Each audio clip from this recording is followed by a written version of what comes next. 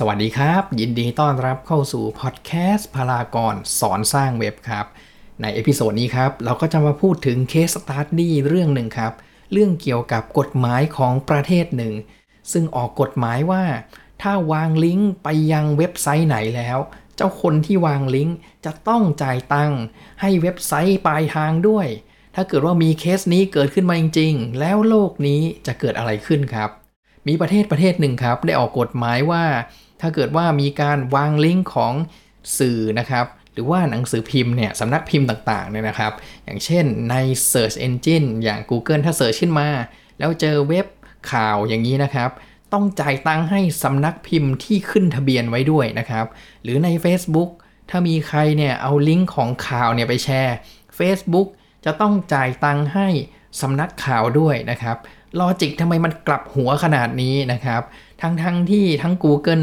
หรือ Facebook เนี่ยทำให้เว็บข่าวเหล่านั้นมีคนเข้าไป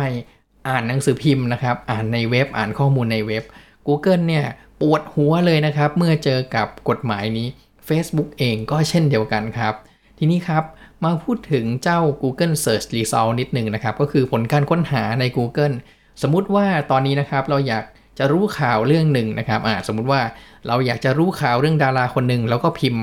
ชื่อดาราคนนั้นนะครับเราพิมพ์คำว่าข่าวลงไปมันก็จะขึ้นข่าวเกี่ยวกับดาราคนนั้นใช่ไหมครับแต่เจ้าประเทศนี้ครับถ้าเกิดว่าขึ้นผลการค้นหามาแล้วนะครับแล้วมีเว็บสำนักข่าวที่เขาไปลงทะเบียนไว้กับรัฐบาลนะครับ Google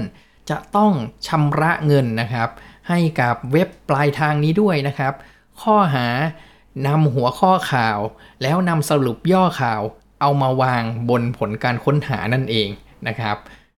Google ก็ได้สวนกลับไปว่าจริงๆแล้วเนี่ยเราเนี่ย provide traffic หรือว่าทำให้ผู้คนที่กำลังค้นหาข้อมูลอยู่ได้เจอเว็บของคุณนะแล้วก็คลิกเข้าไปในเว็บของคุณด้วยนะครับลิงก์ไปแล้วเผลอๆบางสำนักพิมพ์เนี่ยมีการเก็บตังค่าอ่านข่าวอีกต่างหากแบบนี้เนี่ยมันยุติธรรมแล้วหรือนะครับขึ้นศาลกันเลยทีเดียวนะครับเรื่องนี้เรื่อง Google กับเจ้ากฎหมายตัวนี้นะครับ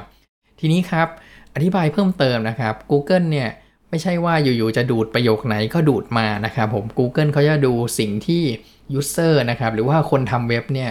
สร้างขึ้นมา2 อย่างนะครับก็คือ Meta Title กับ Meta Description ที่อยู่ในเว็บไซต์นะครับตอนที่เราทำ SEO นั่นเองเราจะระบุสิ่งเหล่านี้ได้ครับว่าอยากจะให้ขึ้นข้อความแบบไหน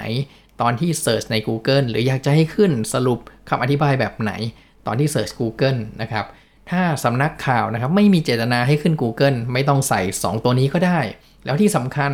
ก็ทำเว็บไซต์นะครับให้เป็น no index ไปซะให้ Search Engine เนี่ยดูดข้อมูลมาไม่ได้นะครับหรือไม่ดูดนะครับเพราะว่าการใส่ no index เข้าไปในเว็บไซต์ Search Engine เขาจะมองข้ามครับหรือไอ้ที่ดีกว่านั้นก็คือ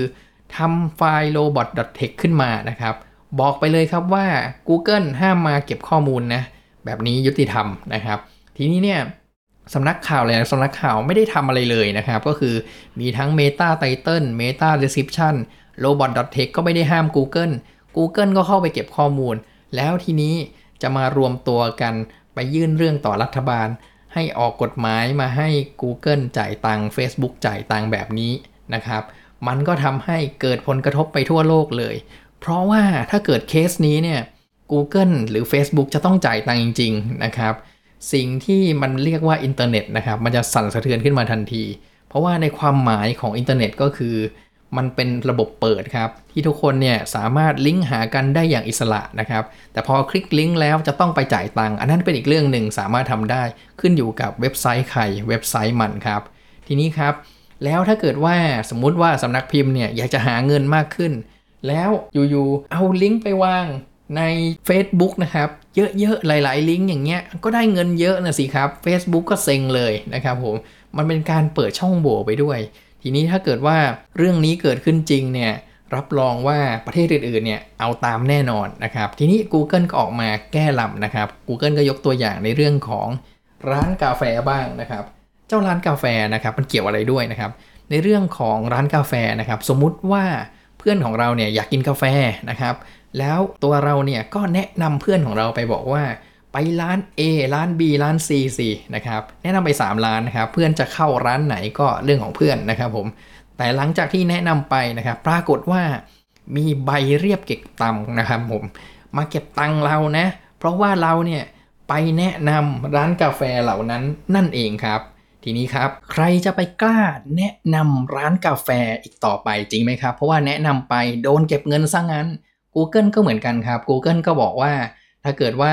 คนค้นหาแล้วเนี่ยแล้วเขาขึ้นผลการค้นหามาก็เป็นการแนะนำให้คนเข้าไปในเว็บไซต์นั้นเหมือนกัน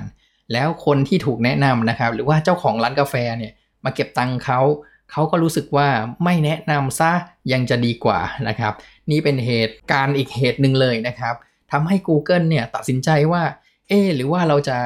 ปิดไม่ขึ้นลิงก์ของเว็บข่าวเหล่านี้หรือว่าจะถอนตัวออกจากประเทศนี้เลยดีนะครับการถอนตัวเนี่ยเป็นเรื่องที่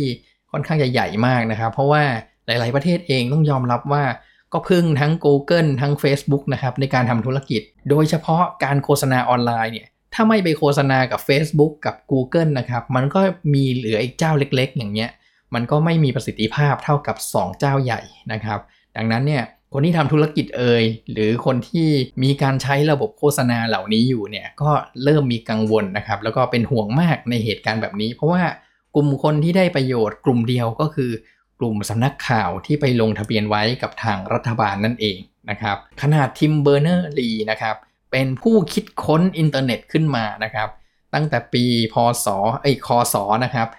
1989เนี่ยยังบอกเลยว่าเว็บไซต์นะครับผมคือระบบที่สามารถที่จะลิงก์ได้อย่างอิสระนะครับไม่มีลิมิตไม่มีการจ่ายตังค์ใดๆทั้งสิ้นเกี่ยวกับในเรื่องของการวางลิงก์นะครับถ้าเกิดว่า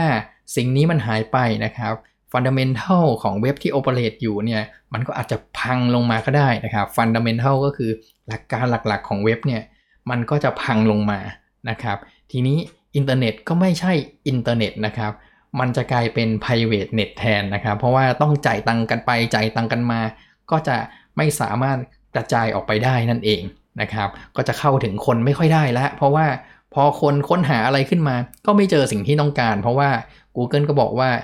ถ้าเกิดว่าจะโชว์อันเนี้ยมันต้องจ่ายตังค์เราไม่อยากจะโชว์เลยแบบนี้นะครับมันก็เลยทำให้ทุกอย่างเนี่ยปั่นป่วนไปหมดเลยนะครับอันนี้ก็จะเป็นในเรื่องของ case study ตัวนี้นะครับในส่วนตัวเองนะครับผมคิดว่าไม่ว่าอะไรจะเกิดขึ้นนะครับอย่างที่ผมเคยพูดในเอพิโซดก่อนหน้านี้นะครับในเรื่องของการอยู่บนแพลตฟอร์มเดียวนะครับจะทำให้เราเดือดร้อนในอนาคตนะครับเราก็ต้องทำแพลตฟอร์มอื่นๆไปด้วยนะครับถ้าวันนี้ Google เนี่ยถอนตัวออกจากประเทศเรายังมี Facebook อยู่หรือถ้าทั้ง Google ทั้ง Facebook ถอนตัวเราก็ยังมี Twitter อยู่อะไรอย่างนี้นะครับเราพยายามที่จะหลีกเลี่ยงการอยู่บนแพลตฟอร์มเดียวนะครับทุกอย่างเนี่ยไม่มีอะไรแน่นอนจริงๆครับวันดีคืนดีไม่รู้ว่าจะเกิดอะไรขึ้นเราก็ต้องเตรียมพร้อมรับมือไว้เสมอนั่นเองครับเป็นยังไงกันบ้างครับสำหรับ Case Study ในเอพิโซดนี้หวังว่าคงได้แนวคิดอะไรใหม่ๆกันบ้างนะครับแล้วถ้าใครต้องการติดตามพอดแคสต์พลากรสอนสร้างเว็บนะครับก็สามารถติดตามได้ที่ Spotify Google Podcast หรือว่า iTunes Apple Podcast ได้เลยนะครับเข้าไปที่แพลตฟอร์มแล้วพิมพ์คำว่าพลากรเว้นวรรคสอนสร้างเว็บครับแล้วก็กดติดตามได้เลยส่วนท่านใดนะครับที่ต้องการติดตามผ่าน YouTube นะครับก็สามารถเข้าไปที่ช่อง YouTube พลากรสอนสร้างเว็บนะครับแล้วก็กด Subscribe ได้เลยพร้อมกดกระดิ่งติดตามไว้ด้วยนะครับเวลาที่มีพอดแคสต์ใหม่ๆออกมาเราก็จะได้รู้ทันทีครับแล้วถ้าท่านไหนมีความเห็นอย่างไรนะครับก็สามารถมาคอมเมนต์กันได้เลยนะครับซึ่งใน YouTube สามารถคอมเมนต์ความคิดเห็นได้นะครับสำหรับในเอพิโซดนี้ก็จบเพียงเท่านี้ครับเจอกันในเอพิโซดถัดไปนะครับสวัสดีครับพลากรสอนสร้างเว็บ